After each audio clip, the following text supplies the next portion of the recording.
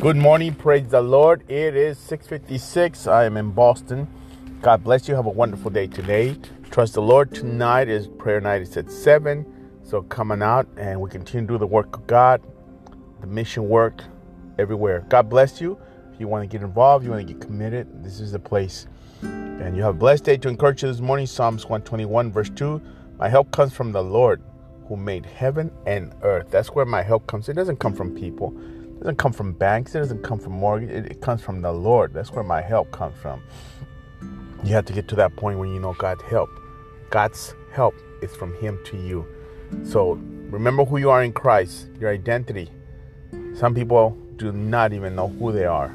Hope that's not you. But today you can learn who you are. Come out to church, come out to prayer. We have Bible study tomorrow at 6. Prayer, dinner, and Bible study. God bless you. I'm praying for you. Trust in the Lord that you have an awesome day in the Lord. Amen.